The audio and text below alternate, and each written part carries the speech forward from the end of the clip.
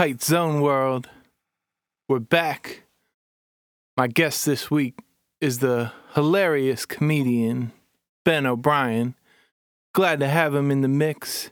We had a real tight conversation. I do want to announce that the Continental MCs tour with myself and Easy Jackson is still moving right along, so peep these dates at heightwithfriends.com. This episode is sponsored by The Lineup Room, a recording and mixing studio located in Baltimore, MD. Peep thelineuproom.com to see how it's going down. Let's go in. I grew up in northern New York, or central New York technically. It's just called Oswego. Oswego, New York. It's near Syracuse. It's right on the lake. It was a nice place to grow up. It was a small kind of college town. Had just enough people to have kind of like what could technically be considered a city. You know, had like a nice old theater and like a tiny little bit of like stuff going on, but was also really, really like sheltered from a bigger city. Like Syracuse was an hour away, but New York City was like 6 hours. You know, Canada was closer to us than, like Kingston was closer than you know, New York City was. Yeah. So it was just very small town mentality. It was definitely sheltered in that way in like terms of like what kind of knowledge and information moved up there. So it was kind of like I grew up there kind of feeling like everything cool happening, like really real happening, like was far away. Was like not in Oswego, like that I was so disconnected from it, you know? Yeah.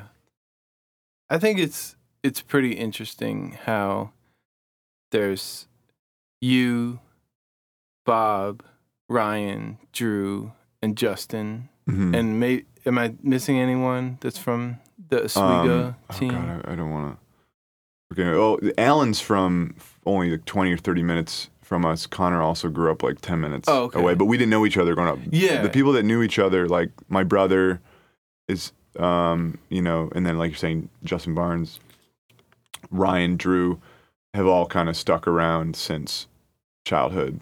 Yeah. And kind of stuck together, and we went to college together. We went to Oakland. We lived in Oakland for a couple of years, and then we moved out here about 6 years ago. But it's like, I think it's pretty amazing that you guys are all still working together in different ways on things and all still in the mix. Yeah, definitely. I mean, I get it. I feel like growing up, I had, it's like family, you know, I had some family difficulties at times, and I always felt like my friends were the actual, like, stability that I had, you know, and I also was, I mean, classically, I was very not self-confident, like, so I found confidence in, like, a group of people that I liked, so it was like, and also just helped me make decisions. It was like, where should I go to college? I'll just go where they're going. I'll go where my brother's going to college. And kind of stick with that. And then we just but also being artists, and I'm a naturally collaborative artist, it just kind of kept making sense to stick with friends, and because of that scene and that, like, how much art and all that feeds off of community and friendship. And it was just kind of like, it kind of just made sense. Everyone, I feel like I still have that in the community in Baltimore. Like there's a lot of that, not just from where I'm from, but like Purchase College in general, and a lot of people who are just like, you know what, I don't want to, it's like our alternative to the buying a house, you know, starting a family, you know, and then just being in that, like that kind of being your world. Yeah. Versus like, let's make our own kind of big community and like kind of commit to that in a way. And I think people move away and people move around and stuff, but people really do have like a strong connection to each other. Yeah. In Baltimore and in the art scene, and the one that I'm kind of in the middle of. So I that's like incredible. I mean, that's like what I was thinking about the other day was like I was saying, I didn't have a lot of confidence. Yeah. Like growing up, so everything I did, I kind of like, and everything that I've been able to do now is like, it took me years, I had to create like a safe space for years in which to like develop that confidence, like to do comedy or to do film and stuff like that. Like I had to kind of create my own little safe space and then slowly work my way out of that so I could actually be like, okay, I can do this. And I can like create stuff. But I feel like that community and those friends were just like, that's what that's for, I feel like, as an artist. Yeah. So even if you weren't putting yourself out there that much, like, even back then, like, say, like, high school or, you know, kid age, like, did you already have this idea of, like, comedy as the thing? Or not really? I didn't really take anything. It's hard for me to remember I have a terrible memory, but in high school, I just remember being younger and being like, I wish, like, I had all these, like, dreams of these ideas, but I just honestly didn't think I could do it. Yeah. Like, I remember being like, you know, I found, like, I was really good at graphic design. Like, Yeah. I was really, really good at graphic design, working with computers. And I was like, I'll just do that. Like, that's my thing. I'll just do that. I'll get a house. I'll marry my girlfriend at the time. Yeah. And we'll have kids, and that'll be my life. And I remember that in high school and just not thinking, like, I could actually do any of this stuff. But in high school, I was acting. I was writing comedic things and performing comedy. And I was really involved in that kind of stuff, and I loved it so much. But I just was like deep down, like, oh, I can't do that. Like, it's just not going to work for me because I'm not confident enough, or I'm not, like, you know, just good enough or whatever. So it took me a while, and it wasn't until college where I was actually like, oh my God, like, I can actually just do what I want to do. Yeah. Like, I can do these things. And I still have that. That's still a part of my process with, like, comedy, you know. It's like, at first, it always starts as like, it's a hobby. I'm messing around. For me, that's always how it always starts. I'm like, it's just a hobby I like. And then I eventually just can't stop myself from turning it into, like, everything I want to do. Oh, yeah. Totally. Did you feel like you were maybe the dude that had less of an idea of what was going on as far as what you wanted to do? Because I know you guys had bands and stuff when you were real young. Like, I can imagine, say, like, a 16-year-old, like, Bob O'Brien being like, this is what's going on. Like, this is what we're doing. Yeah. My brother was my hero. Yeah. In high school. He was like, he had all that confidence. He was just like dynamite. And he still is. Yeah. But at the time, it was like, I didn't have that confidence. And so my brother would be like, let's make a band. Like, this crazy band. I'd just be like, all right. Like, I would just jump in and do whatever. And I always felt just like, I just want to be there to kind of be along for the ride and kind of just enjoy what this stuff that my brother was creating. But if it wasn't for him, he's the one that showed me that, like, you can do just whatever you want. Like, he had all the balls for in my opinion, like, no one had to tell him that. He kind of, like, came up with that realization himself, and I kind of went along with it to the point until I could, you know, take it up myself and continue on, like, on a separate path. Yeah. But for a while there, it was just, he was like a lot of my strength in that sense. Of just, like, he was so confident and just, like, doing his own thing that I went along with that. And I was in band. I don't know anything about music at all. but and I can't sing. I'm terrible at singing. But so my brother would create these bands specifically so that I could be in them, like Beat People, who I'm sure you've heard about. Yeah. I saw the video. Yeah, it's terrible. But in high school, I like how it's like you're all three of you guys. I feel like you see, like, a glimpse of your adult personality a little bit. Like, I feel like Justin hasn't changed. But Beat People was like this. It was this band of we were really into Flipper and Dead Milkmen and Nirvana, and so it was just like, let's wear stupid costumes and dresses and play, like, this really just, like, stupid music. And I played guitar, and I don't know how to play guitar, and the joke was that I wasn't allowed to learn. And so I'd barely practice. There was nothing for me to practice. So just on stage, like, Bob would play the drums and Justin would play the bass, and I would just randomly strum the guitar and just act like I was wailing wicked hard on it while wearing, like, a dress. And we'd throw food at the audience. We would do all the, like, you know, the, like, punk stuff you had to do, but in this, like, kind of cheery, like, it wasn't, like, serious. It was, like, completely, you know, wacky. And then, so it was like my brother created that band essentially to include me, which was great. And then the same thing happened in college where I was just like, I want to be in a band again. He's like, all right. And so we made this band called Nuclear Power Pants. Yeah. And the idea was that I would do this kind of like low guttural kind of screaming in the band. And my brother has a higher voice than I do. So he would do the kind of higher singing, and we would sing every single lyric at the exact same time. And we would wear one suit. So we'd be like a two-headed person. Right. So we did that for years. I mean, you played many shows. When did you guys start? When I was a sophomore. So it was 2003 or 2004. Okay. And so the first shows we played together would be like the beginning. Yeah. The very beginning. Yes. Cool. Yeah. And it was one of those situations where it was like my brother had a band he was more serious about, which was great. But he didn't care as much about Nuclear Power. There wasn't as much preciousness to that band. Right. So he wrote these songs, and they got this kind of quick and easy reaction. Yeah. Because they were so kind of like fun and silly. And so it's like, that's something that I think about a lot in comedy, is like, you've always got to have these projects that are just, they're not precious. Like, that's the best kind of stuff that comes out of funny comedic stuff. I think it's good for all art, but like we always have our precious thing. Yeah. And then it's like, I'm always trying like some stupid Twitter account or some stupid thing over here where I don't have to think. I can kind of just free form it and just kind of do it for fun, for my own enjoyment.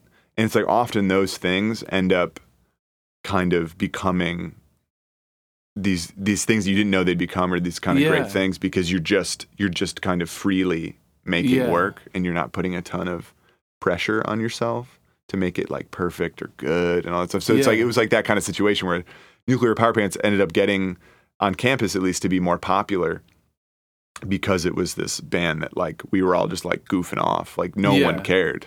And then all of a sudden we all cared, like, it's awesome. Yeah. And it seemed like Bob kind of morphed his two bands into one band. He did. Like he stopped playing with the one band, and then he kind of put more seriousness into Nuclear Power Pants. And the band got better. Yeah.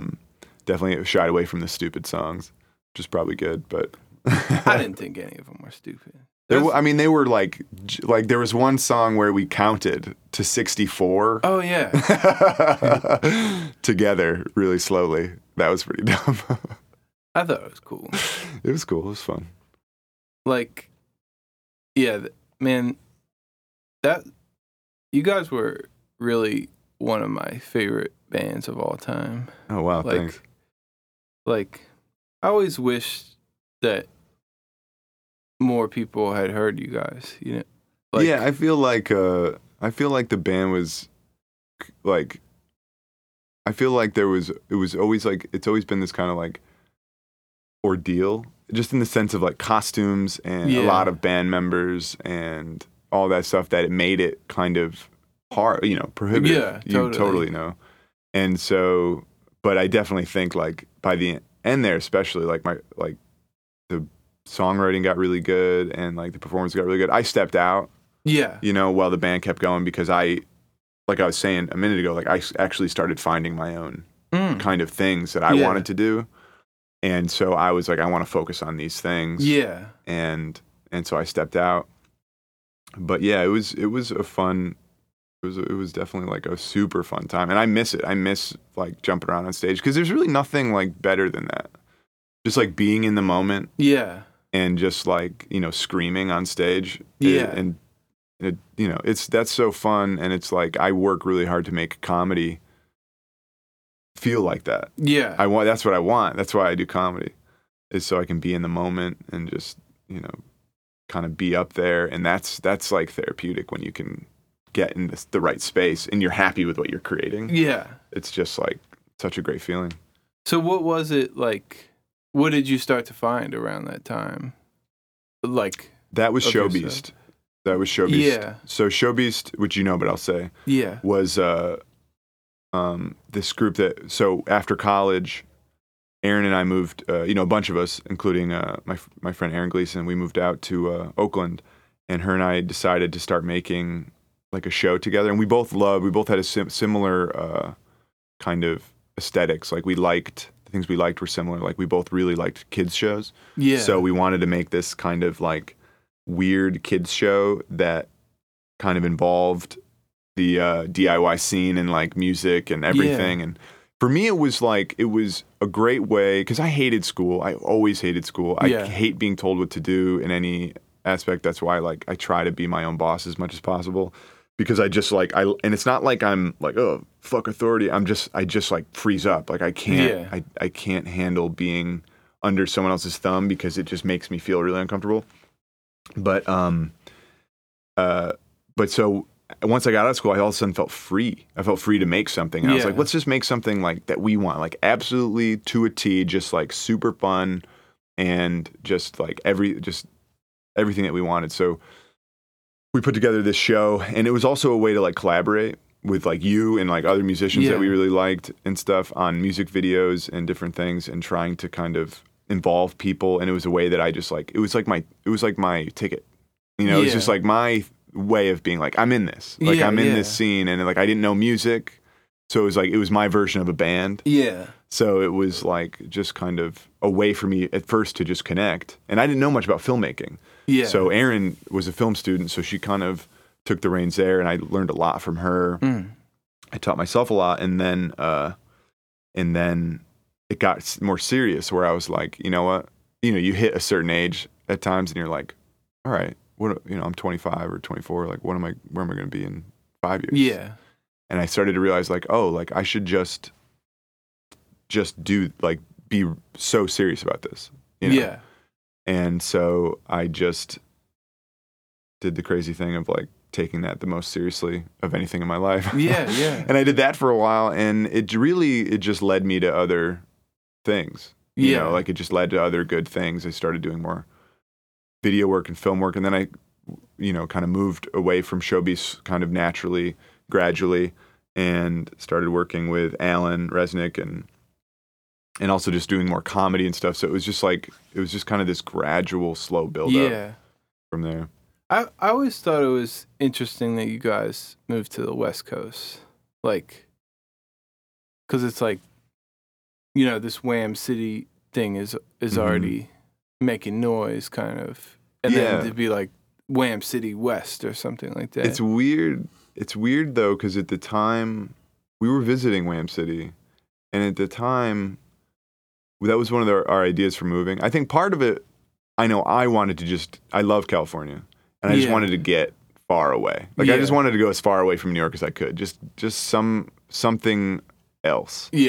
And so a lot of us who were talking about moving out there together were like thinking about starting our own collective. And one of our thoughts was Baltimore. But for some reason, like we used to visit the first Wham City space all the time, and you remember it.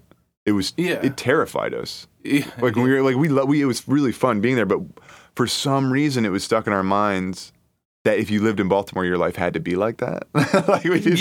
Like for some reason we didn't just realize like, oh, there's people like who just have houses. Like not every place you step into is going to have like steak knives being stabbed into the wall and like, shattered beer bottles everywhere and like screaming crazy people at all times.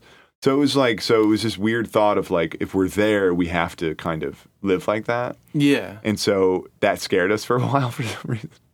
And then so we went out to the West Coast, and it was really fun, but it was too insulated. And so it ended up, we just weren't making the connections. We weren't getting out, and things were still just happening in Baltimore. And so we were like, I actually was on tour with Nuclear Power Pants, and we played Wardscape, and I just stayed in Baltimore from the tour. Oh, wow. I was like, I'm done with the West Coast. Baltimore's, got the community that I want. And I stayed.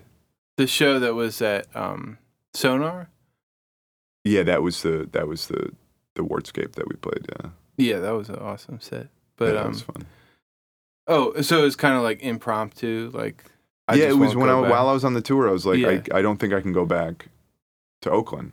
Like I was like, I think I'm just gonna stay here. And it was like I remember I went on MySpace and was it's back in 2008, right before MySpace was like, obliterated. Yeah. But And almost immediately, like that day, Jimmy Joe Roche was like, "Oh, I'm looking for a roommate for my house in Waverly," and it was just like perfect. So I just brought my 2 bags into the house, and I had nothing.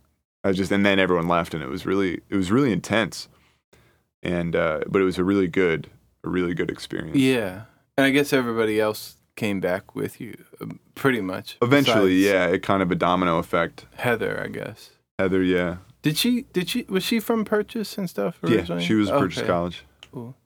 Yeah, but she's still out there, yeah. Yeah. What happened from there, like in Baltimore? Like, did you keep it? I guess you kept Showbeast going for a while. Yeah. We made quite a few more videos. Yeah. In Baltimore, and then I added some people to the group, so expanded from, it was me, Aaron, and Alan. Yeah. We got in, and we did the Woof Woof video, which is still one of my favorite things I've ever made. It was kind of like that, I think, was kind of the pinnacle of Showbeast, just in general, like in terms of the collaboration and the aesthetic and what we were going for. Like, I feel like that really was the height of it. And then I put together, I like added Mason and Stephanie, and with this idea of like, we're going to do this big, full, like 30-minute episode. Like, we're going to kind of do what we've always been wanting to do, this kind of bigger project. And we had a Kickstarter, and I think we shot, I don't know, we probably had over 100 shoots. I mean, we've done so much work for it. And then it just kind of, this other project jumped in, and it kind of became this thing that was all of a sudden like this huge project that I wasn't getting money for, and was, kind of in charge of. And then all of a sudden there's this opportunity I can't kind of deny. Yeah. And so I was like, oh, I'll just put this on hold. And then it's kind of become like, it's not going to happen. Wait, what's the other project? The other project was the Adult Swim. Oh, okay. Project. Yeah. So that started off as a pitch, or a pilot or pitch. So I spent like a long time. We made a whole pitch that we never even showed, and then we threw that whole thing out. Yeah. And then we made a whole new pitch. And then with like, what does it mean to make a pitch? Like, you make a pitch version of the video? Not really. No? Well, kind of, but a pitch is more of like a proof of concept style thing. So it might be a short version of what you're talking about, like just to kind of show what you're going for. A pilot is technically like an full episode that then you try to sell. You try to get them to pick up more episodes after the pilot. But so the pitch we did, and then it was, we were trying to, it was a big kind of Wham City effort, and it took a long time, and then that kind of, and then when we pitched, they didn't like the show, but we pitched this other thing. Alan Resnick pitched his performance that he did on the Wham City Comedy tour, and they liked that, and they picked that up. So what year is ended up happening. That happened. I mean, it's been so long. I think we started trying to do something in like 2011, and then it like took all the way, I think, until 2012. I think we pitched in 2012. Yeah, and then we made it in 2013. So yeah, I think it like might have even been since 2010, since the beginning. Yeah. It's been a while that we were working towards trying to leverage something like that. But then that happened, and it kind of changed. Like, once you start getting paid and putting your work out on that level, it's like hard to go back to that early like DIY thing, because now it's like I've all of a sudden like I'm like, oh, I can maybe make money off of, like, I can maybe do this for my living. Yeah. Instead of burning the candle at both ends. Yeah, yeah. And so that kind of shifted me away from the more passion, the Showbeast passion project of like the full episode. I feel like Alan was touring with that. He did like, how many times do you think he like did that set? Did the performance? Yeah. That performance? Well, he did it on the comedy tour for 3 weeks, so that was 20 shows, and then he did it for 6 weeks with Dan. Yeah. So that's probably about 40 or 50 shows, and then he did it for 4 weeks with Lower Dens. Yeah. So he did a lot, and by the end, it was a 10-minute performance, and by the end of all the touring, it was a 25-minute performance because he added like that much time of like improvisation and just like fucking around and all that. And that was awesome to watch because I saw Alan become like the kind of performer I knew he could be. Yeah. Like on the first tours, like he was always great and super, just like had good instincts. On the first tours, he was so like nervous, and he actually never spoke in a video until Show Beast, and he was because he was either nervous or just like didn't think his voice sounded right. He just had these kind of like insecurities or something like that, and then on the first tour, that was kind of his first performance, and it was great, and then it just like I just watched him just become like, now he's just like so good, like he's just ridiculously good and just kind of amazing. Like I know he could blow up. Like I really think he's someone who could, like, he just gets fans. Like people just love him. Yeah, they see him on stage and he's just like, people just adore him. I guess backing up a little bit, you should probably explain what the performance / show yeah, of course, is. Of course. Yeah, so Alan had this performance that was he had this performance that's called Live Forever As You Are Now, and it's basically like it's like this infomercial essentially. It started off as more of a lecture, but it was about how to take your consciousness and download it onto a computer or upload it to a computer, and so that you can live on after you die. Yeah. And so like the idea of like you can send it to your friends and to your mom on Thanksgiving so you don't have to go, and like that kind of thing. And so basically it outlines his process of how to do that, and then it shows the Adult Swim piece. And it shows his whole process, and then it shows like testimonials from customers. Yeah. Yeah, yeah.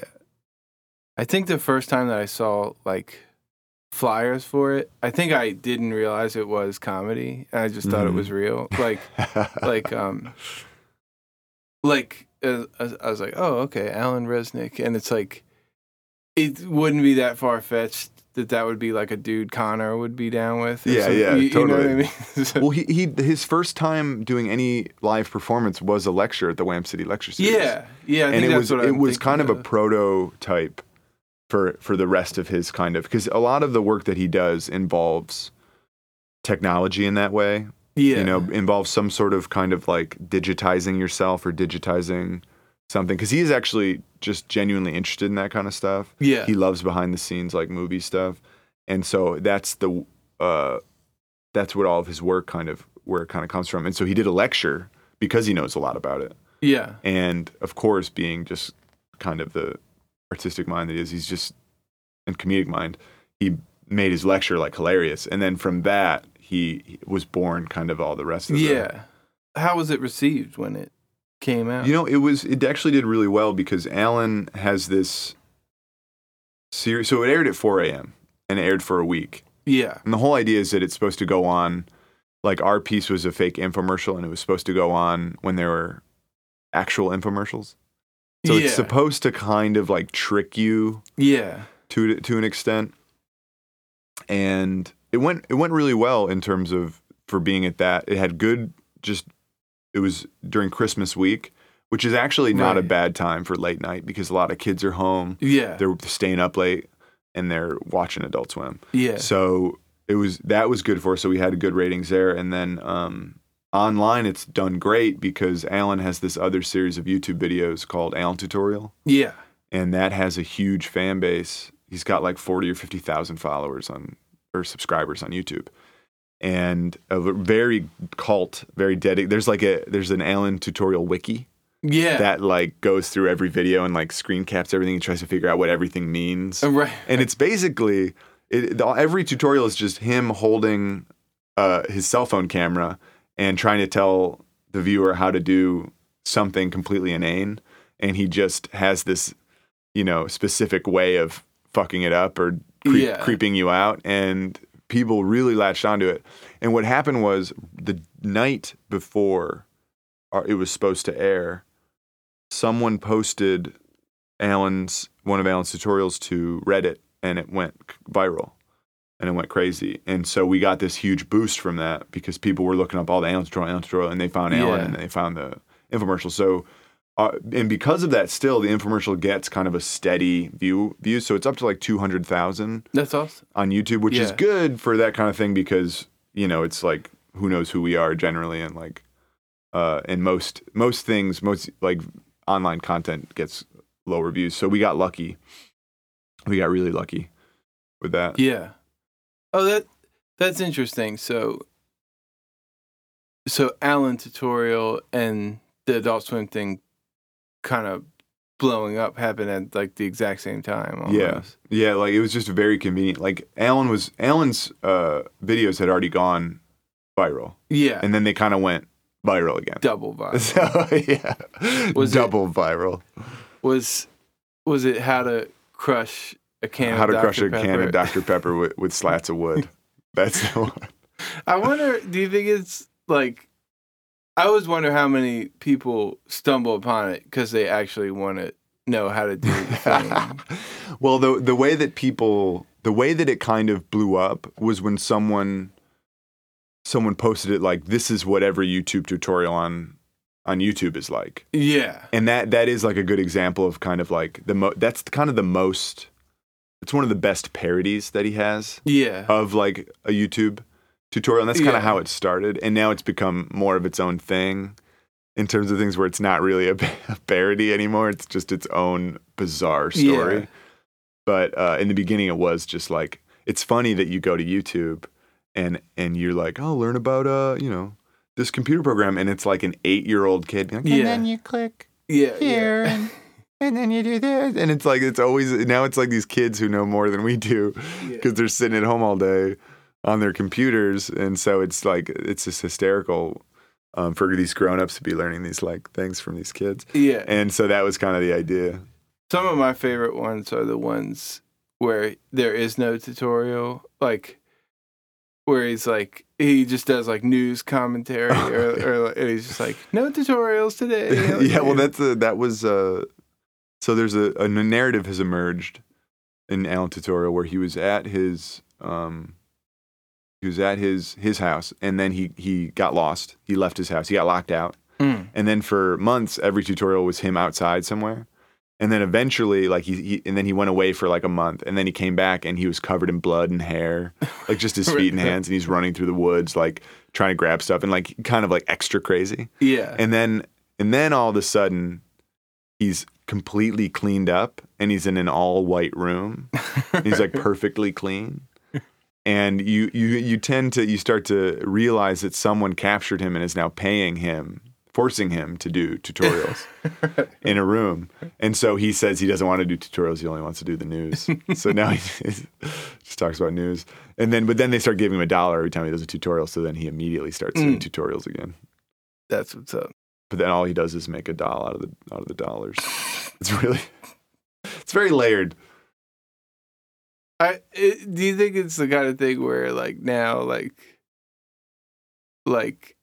it's kind of like the audience is like seeing more to the story than is there or something? Yeah, oh, definitely. Like there's on the Alan tutorial wiki, there's like screenshots of like there's one that he did outside that just happened to have a woman like 300 feet away in the background, and there's screenshots of like, who's this woman? Right.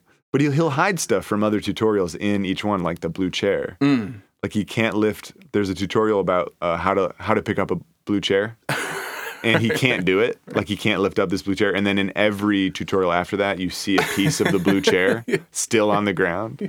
And so even when he's outside, even when he goes outside like really, really far away, in the background, you'll see in the distance, like in one shot, a chair on the ground, the blue chair. Awesome. So everyone... And then he draws the blue chair on the wall. And everyone on YouTube, the blue chair, the blue chair. It's like Lost or Fringe or even Breaking Bad, where they start to like tear it apart to some crazy extent. Like Breaking Bad has that like crazy, like someone went through and they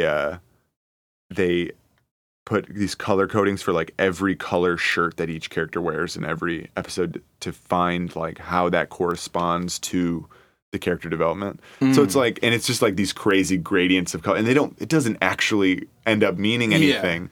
But that's what I love about like the age of this, of like YouTube and being able to watch any episode you want at any time and rewind it and pause it and look at it and all that stuff, because people, once you start giving people just a little bit, they go crazy and they put together these like crazy theories and stuff. And so Alan Tutorial definitely got pulled into that. And then of course, because it's YouTube, people comment and they go, oh, I bet he's doing this or I bet he's doing that. So Alan sometimes just reads the comments and then he just plays off of what they already think is going to happen. And so it just blows their mind. We're like, I knew it.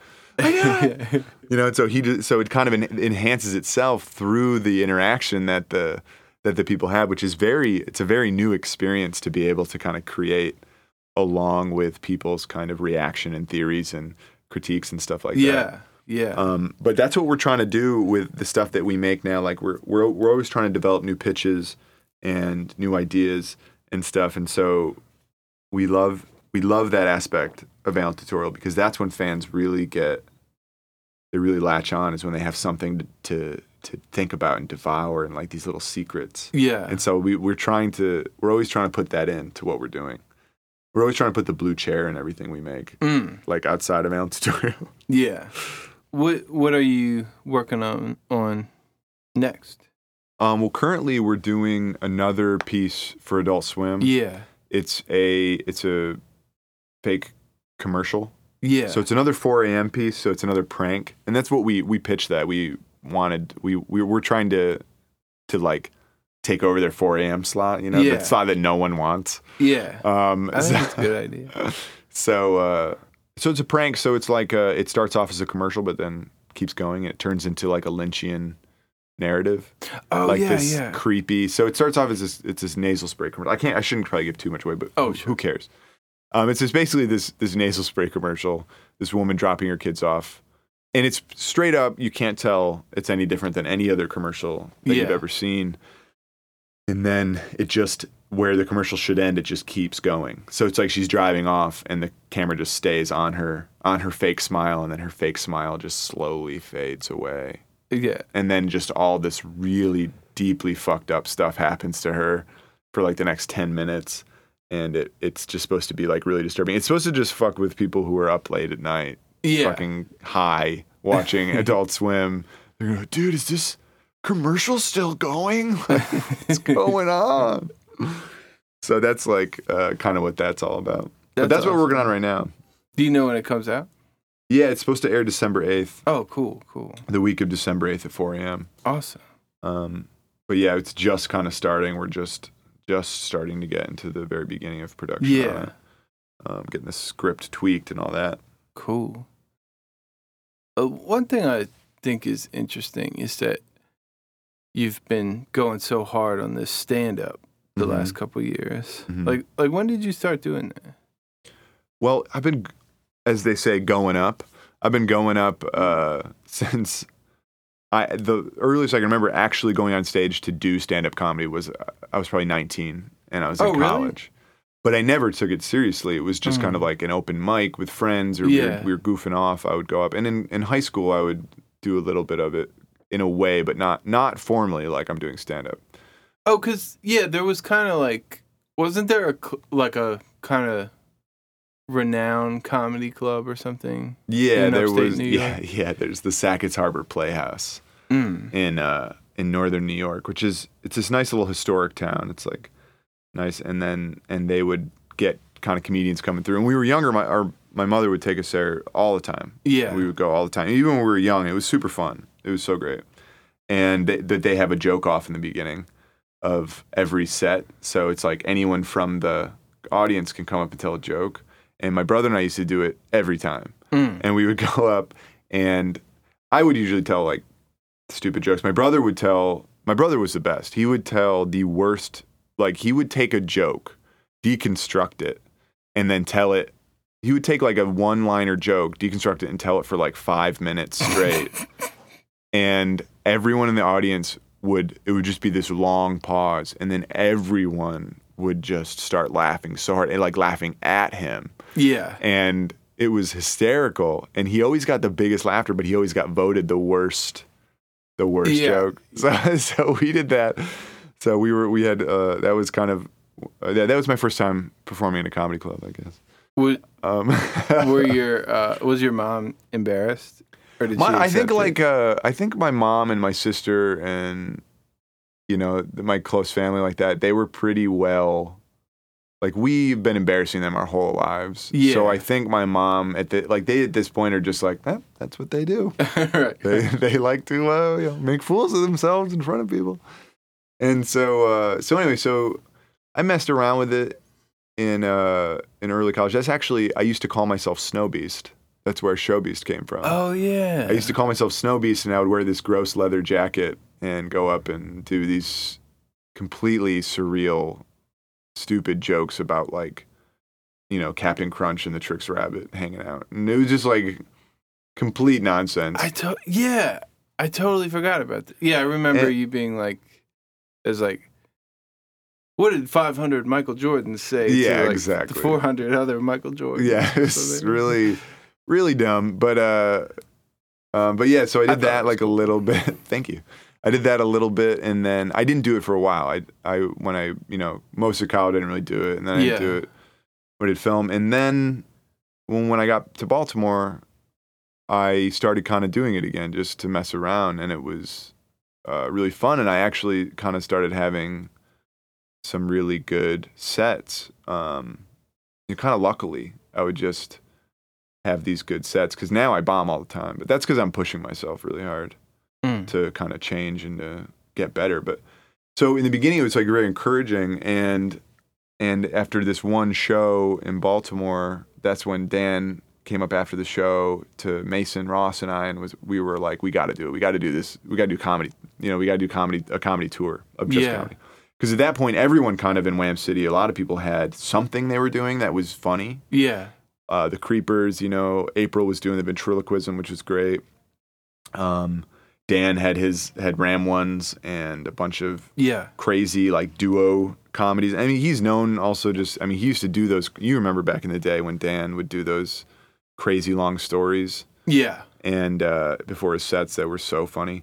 And so then I was like, all right. And so Dan and I booked the first 9-day Wham City Comedy Tour. Yeah. And it was another one of those things where it's like beginner's luck in a way. It was like, because Dan Deacon was booking it, we got all these great shows. So it was like every show was crazy good. And so it was like so affirming. And of course, since then, like we've had ups and downs more, and like difficult shows, really great shows and stuff. But so anyway, so I kind of picked up from there, and I kind of kept going with Wham City Comedy and kept doing the tours every year. And I think it was in this past year that I really doubled down on the comedy. Yeah. Like I was doing it consistently, but I've still considered myself a filmmaker who does comedy on the side. Yeah. And now I kind of consider myself a comedian who also does film.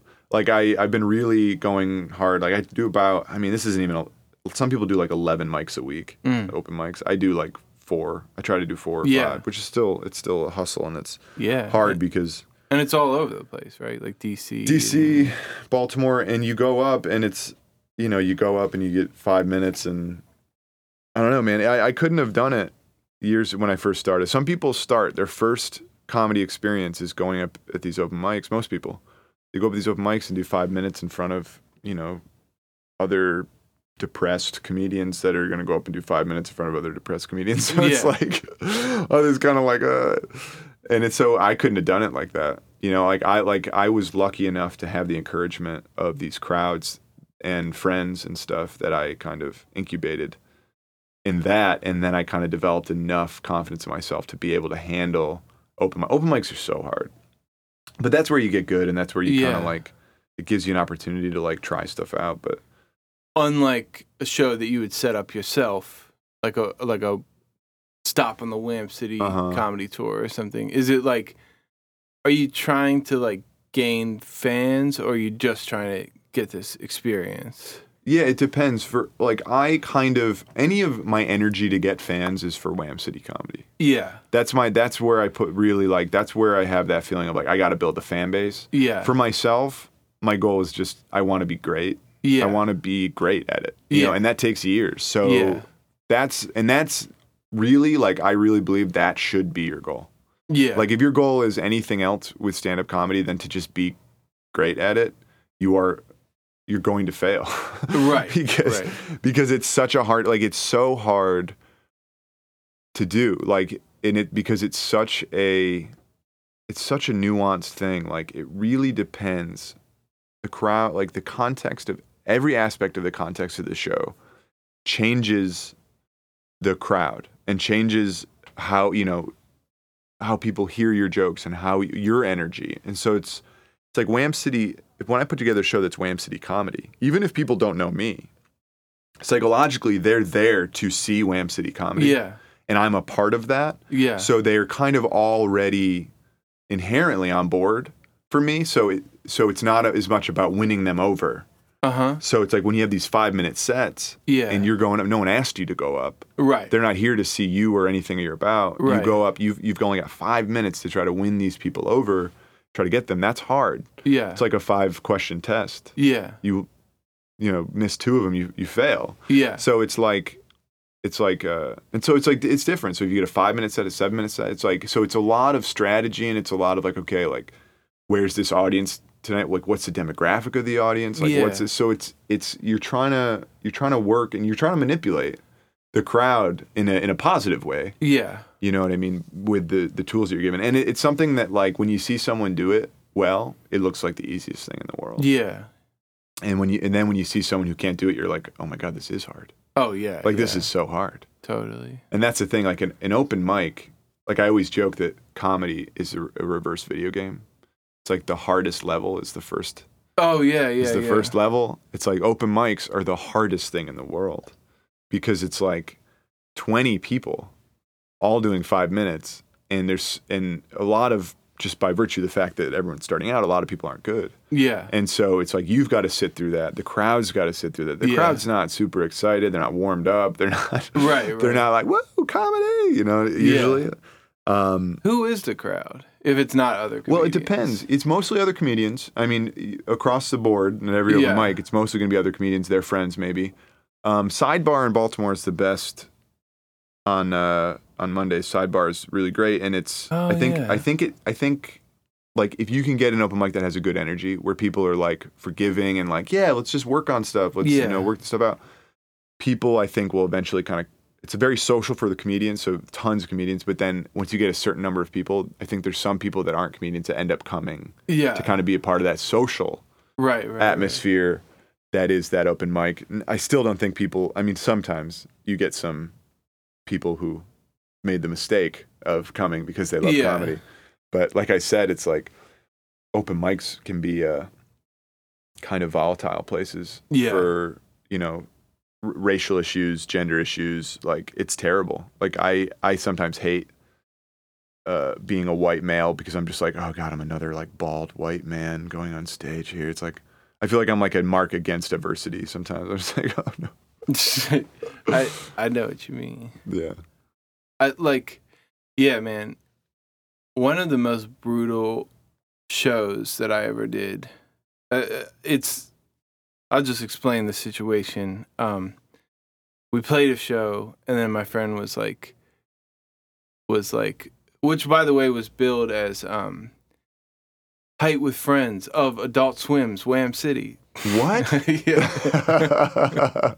Kind of a stretch, but we played a show, and then the next night it was like, hey, there's this other thing you can play, because we had the night off, and it was like, oh, okay, and it was like these comedians are going to do this open mic, and then you just rock a set at the end. Oh God, that sounds like the worst. Pretty brutal to start with, but we did this. It was just me and Gavin. We did the set. It was like probably like 20 dudes got up. Just garbage. Everyone bombed. Just basically, it just seemed like 20 like psychotics getting up and just spewing this hatred. Yes. And then we rocked the set, and it's like, thanks to everybody that did their thing. We're gonna do this show now. And then it was just the open mic just continued. Like there had been some miscommunication. Like, I think they just thought we were going up to do comedy, and we just had to like. Oh, so you played, and then. Yeah, and then it was like, they're like, okay, next comedian. Yeah. Like, we did like a half hour set. I literally can't imagine a worse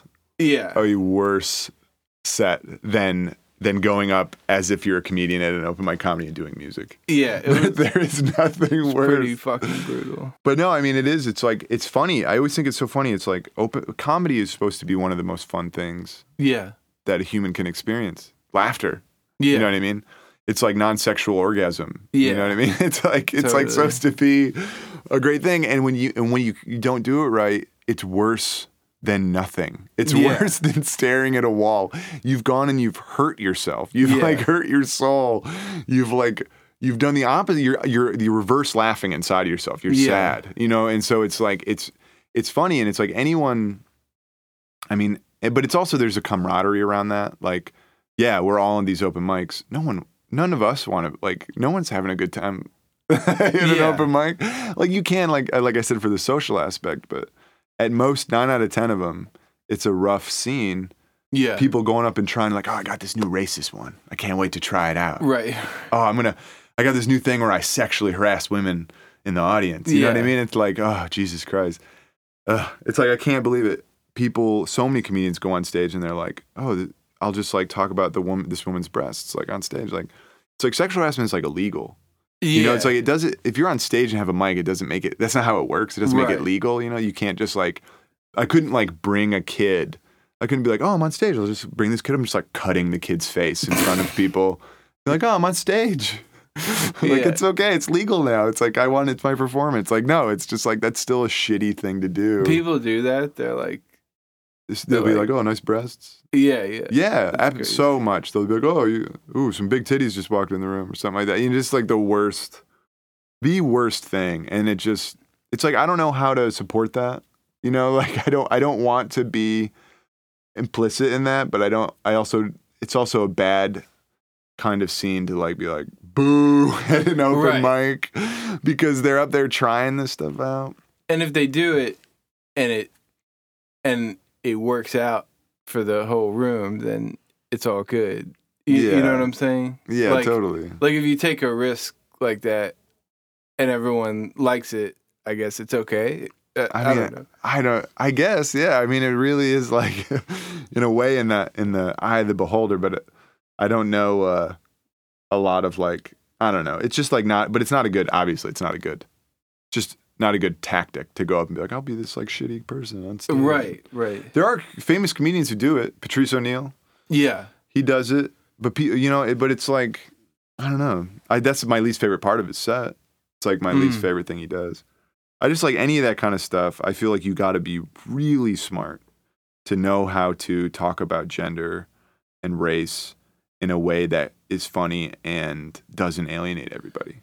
You will alienate everybody except for like kind of the worst kind of people. Yeah. Like, yeah.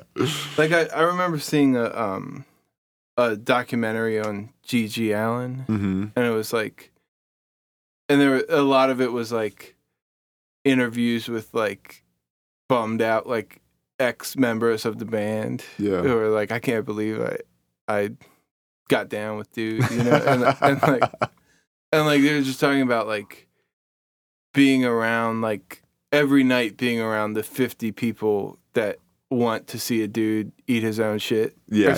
You know what I mean? It's like there's some people that might hear about it and appreciate it like intellectually, artistically. Yeah, totally. But the people that are like, yeah, fuck yeah. Like, I think about that all the fucking time. I think about that a lot when people are like, you know, fuck being PC, fuck people being so sensitive about rape jokes and other things. It's like, yeah, I like, you know, I'm My biggest thing is I want everyone to feel comfortable in the room. I mean, that's what my job is when I'm a comedian. Exactly. Is I want everyone to have a good time. And so I just naturally take out any jokes or any topics that either, mostly that I just can't, if I can't find a way to make it funny, I don't talk about it. But it's like, if it's something like that I know will alienate someone, I'm not going to say it.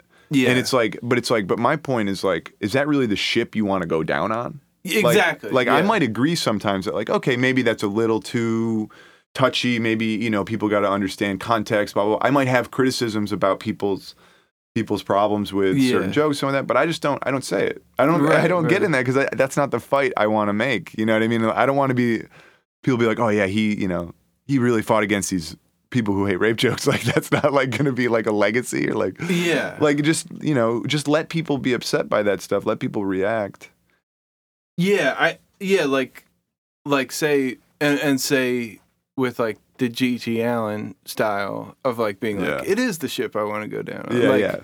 Like I do respect it in a way. For sure. Of like, I don't know, ultimate devotion of course, to insanity or something. But it's like, if it's not like that, it's like I once went to this Adam Sandler movie, You Don't Mess with the Zohan. Do you remember that? Yeah.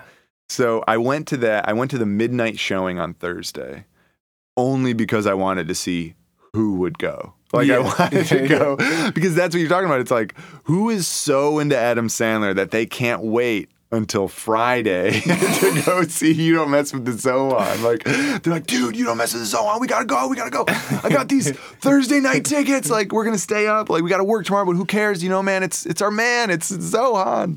And it's like, and I went, and it was like a lot of like trench coats and pork pie hats and like, you know what I mean? Like, kind of guys. And it was like really like intense. I was like, wow. But it's like funny to think about like people's personas and then the kinds of people that are their fans. Like there's a lot of performers that have a tension with that, where there's a tension between who they are as a person and who the people who like them are. Oh, yeah. And I think that's always interesting. Like, what kind of fans are you going to foster? Like Alan Resnick, we were talking about, his fans are so often like little kids, like 11-year-old, like anime enthusiasts, Oh, wow. because it's YouTube and because of the tutorials and all that stuff. So he gets a lot of these like really little kid fans that kind of like creep him out because cool, they especially kind of don't understand. Like, you're not old enough to really understand fame and like, you know what I mean? By that age, you still kind of think like, you still kind of objectify famous people and you don't really treat them as much like humans. So he'll get that a little bit on social media, and it's so funny to watch him kind of like squirm. I get these emails from kids when we go on tour being like, is it an all ages show? I'm a huge fan of Alan. You know what I mean? All these like kids that really want to get in and see him and stuff. And I've really think it's cool the way that you've done this Wham City Comedy thing. And I do have plans in motion to sort of rip it off to some degree. Awesome. I can't wait to hear what you're talking about. I'll explain, but so you had this first 9-day tour. Mm-hmm. And it was kind of, you're saying it's kind of like beginner's luck with these huge shows. Yeah, every show was good. Yeah. But by the way, I kind of wondered like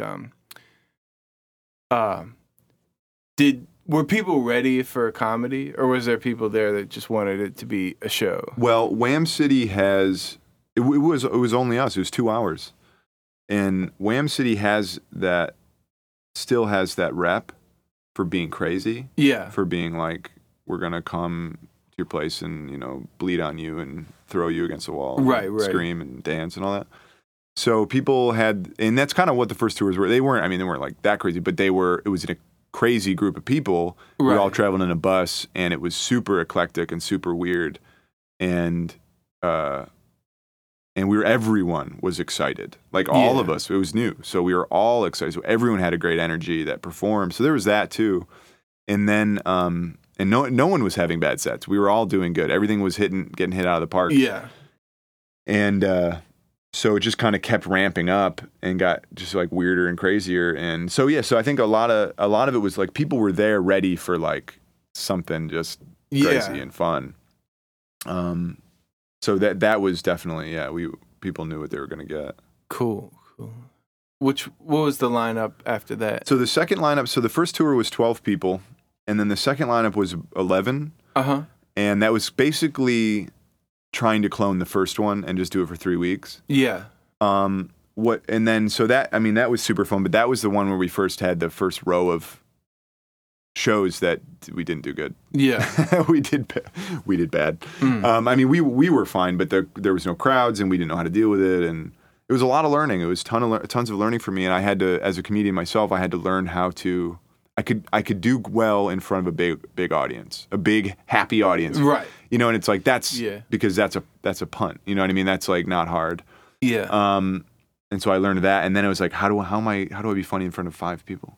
Yeah. And then I learned that you just have to go out into the audience. You have to talk to them. You have to interact with them. You gotta be happy. You can't blame the audience. You can't be like, oh, there's not too many people. You gotta you just gotta bring the energy, and it's almost more fun. Yeah. If you do it right. And so, but we had, kind of some rough shows and stuff like that. And then it just kind of, what happened was it started to weed itself out in terms of the people who kind of took comedy more as their art form would have new things to do every year. Whereas the first show, everyone had something new. Everyone had something to do because we had all for years been doing things. So everyone had something they could do. Yeah. But then it's like, okay, in a year, bring, a new 15 or 20 minute piece. Right. And so, there was some repeats from the first year and stuff like that. And so in my kind of effort to keep the tours being fresh and new, I started whittling them down to make sure. And then, so that's why it's now really the main members, there's only 3 of us.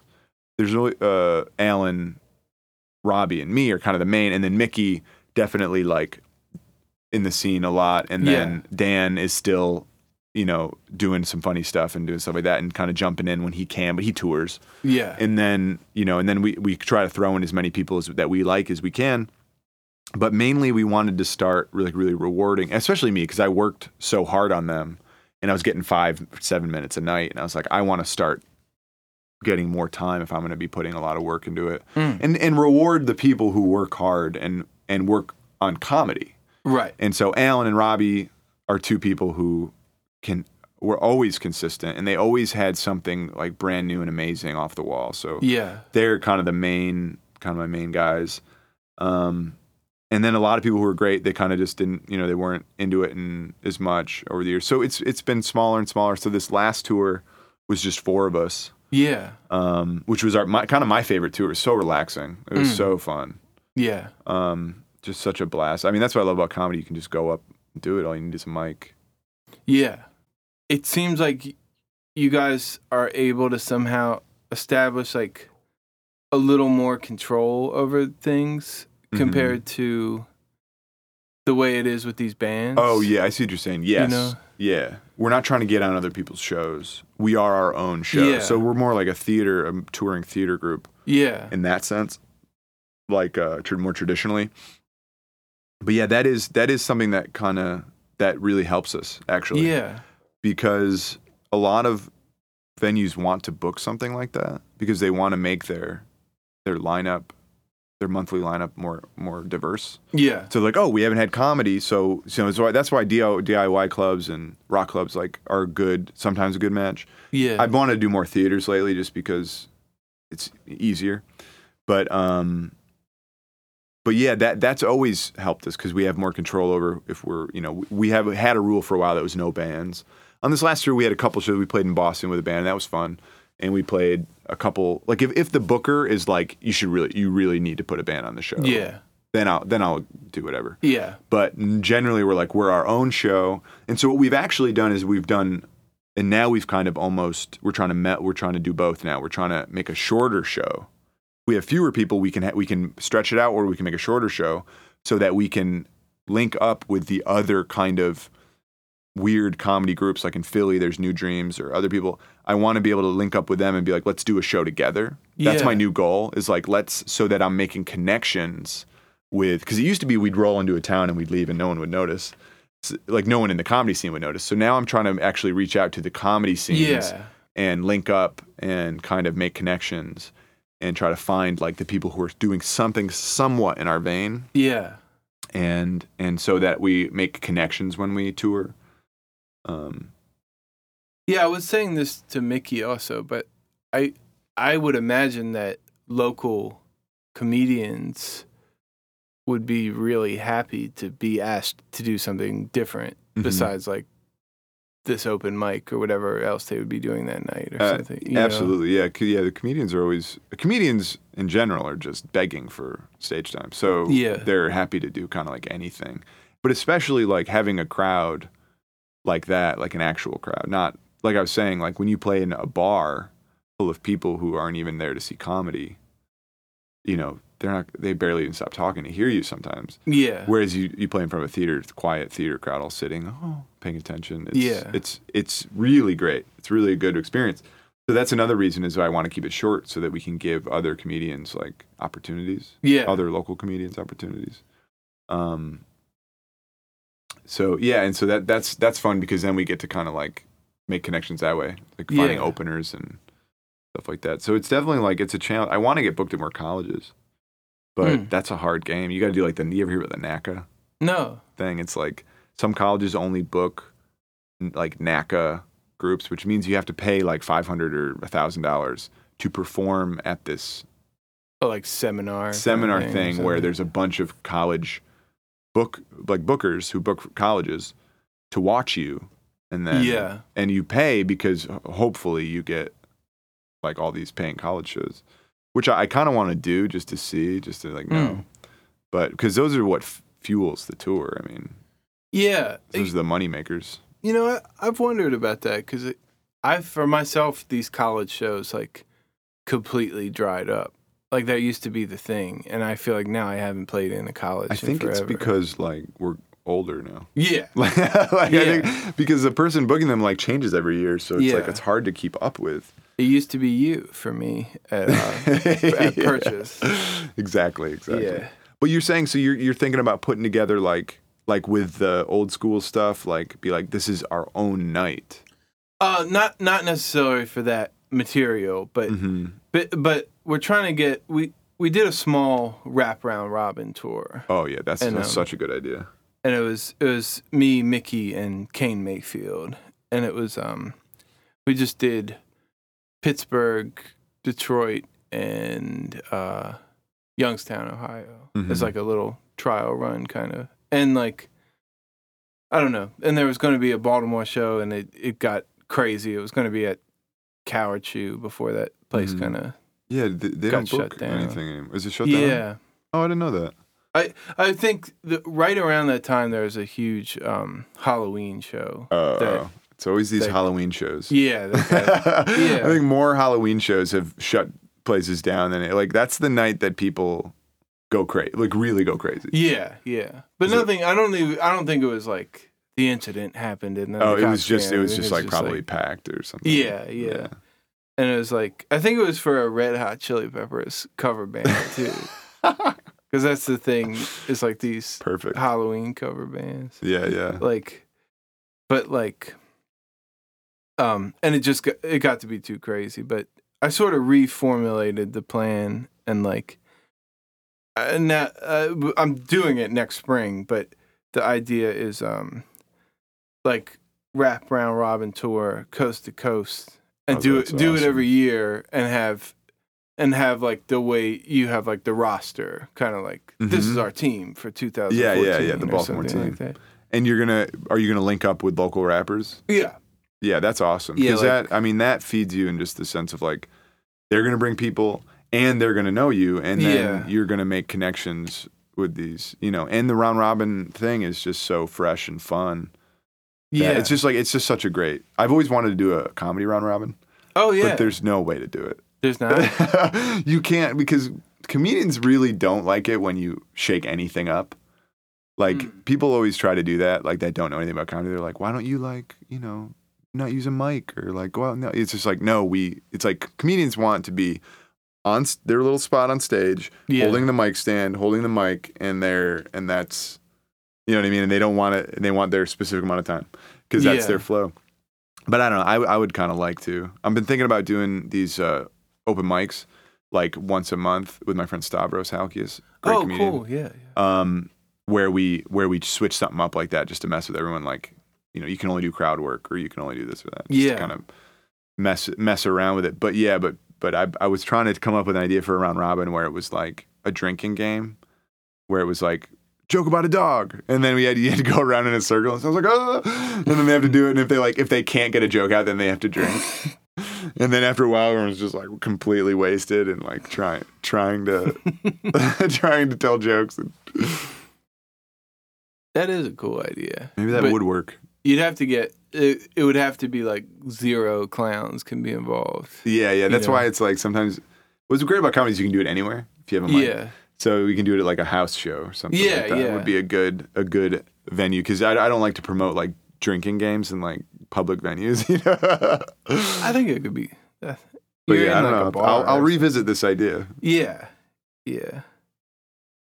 One thing I wanted to know, because you've been, I feel like of everyone I know that does comedy, you've probably been hitting it the hardest with these open mics and stuff. Like, and obviously there's a brutality to the scene, but it's like, what's been some like cool stuff that you've learned from like, you know, meeting these comedians like outside of the circle, you know? Oh, it's actually been so good because I always thought of myself like I am an artist, just like first and foremost, like with everything. And I really think that being an artist really just means you're talking about your editorial policy.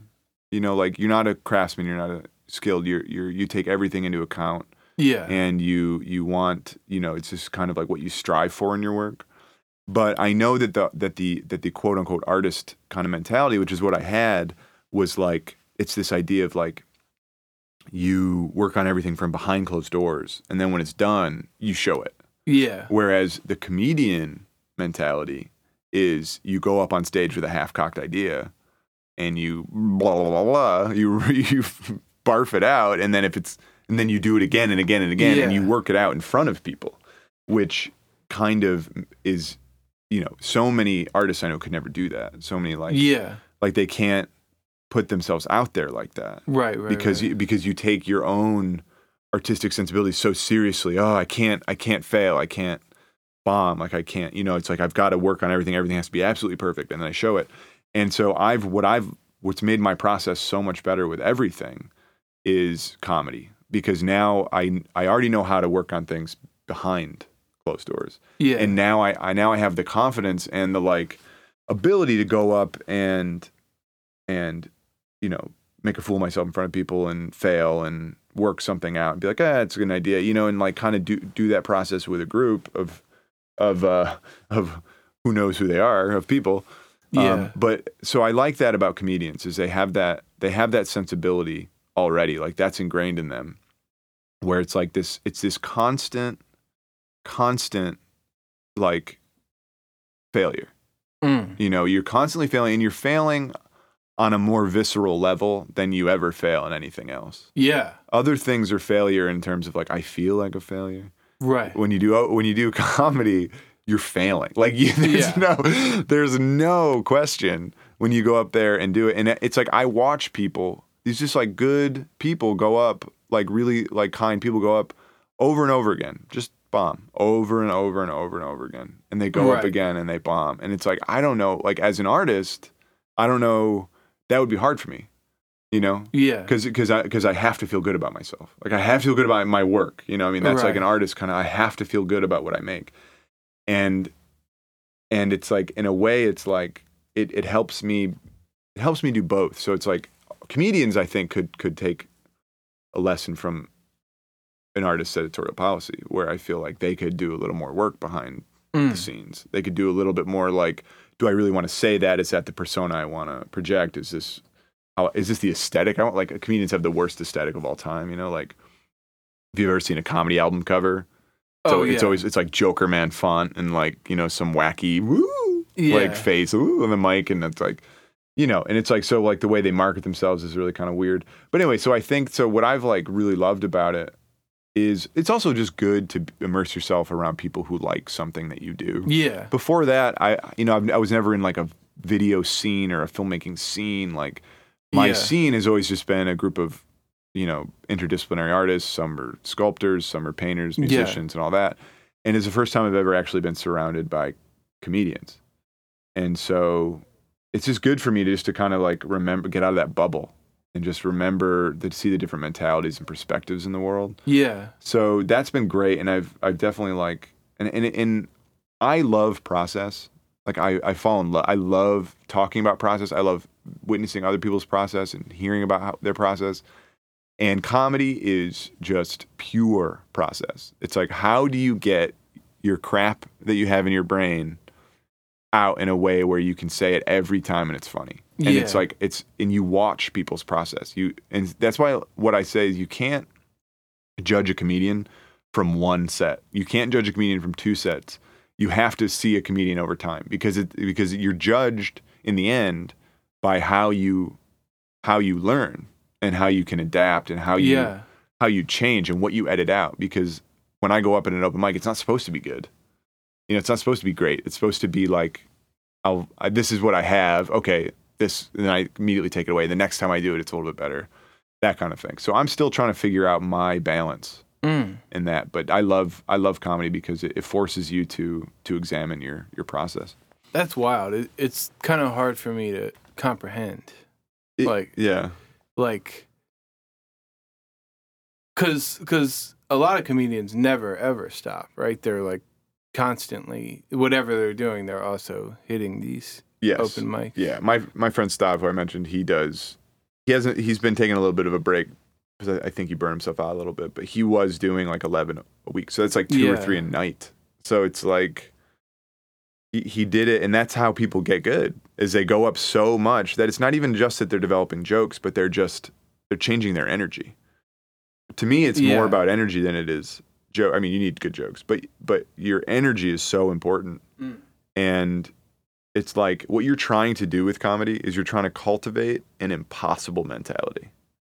What you're trying to create is a mentality where you both care and don't care at the same time. Yeah. And you have to project that energy.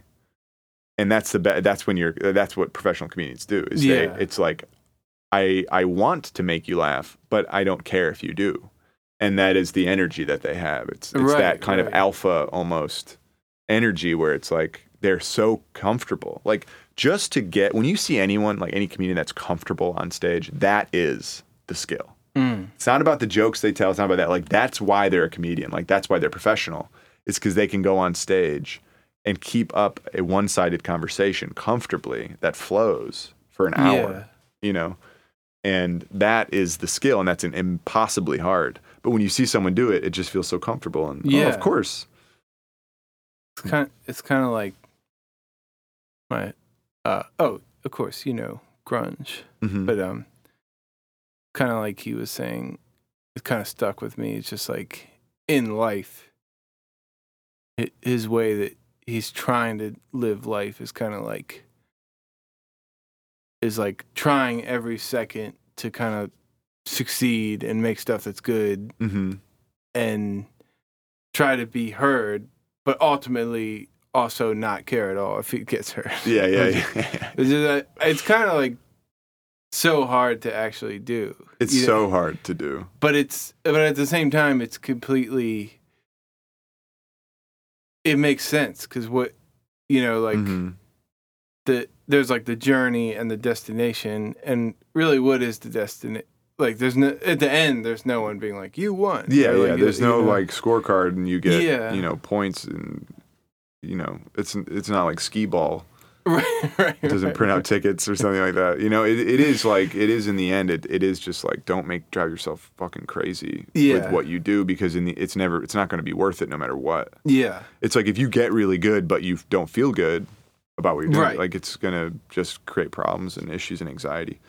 And so it is this like, that is, for me, sustainability is the magic word with art now. Like that's my main question is, how do I make work that like feeds me, that I'm not just burning out on. Yeah. I mean, I'm sure you know about burnout. Yeah. That kind of stuff, and like the question, like it brings you these questions, like should I do this? Like, it just, and when you can just sustain it, you just get to do it and you get to enjoy it. So it means like not making as much or not pushing it as hard, but not burning out is even more important, I think. But like, I mean, do you mean sustainable emotionally or more like financially? I think ultimately emotionally. Yeah. And then I think financially where that affects the emotions. Yeah, totally. Because I think anxiety increases when you can't provide for yourself. So and also when you're working really hard. So it's like one of the reasons that I want to make money doing what I do is just so I can keep doing it. Just because, I mean, it's a stupid thing to say. No. It's so stupid, it's smart. Yeah. That it's just like, it's not like I need anything other than like, I just love doing this. And if I have to work a job and do this, I can't do that forever. Yeah. I'm going to burn out so bad eventually that I'll hurt myself or just not want to do it ever again or whatever. So it's just like, so I'm just trying to find that place where I can just make it my life, Cool. Well, I think that kind of wraps it up. Cool. Well, thanks so much, man. Absolutely. Thank you. We did it. Thanks again to my man Ben O'Brien for coming on, and we'll see you next week.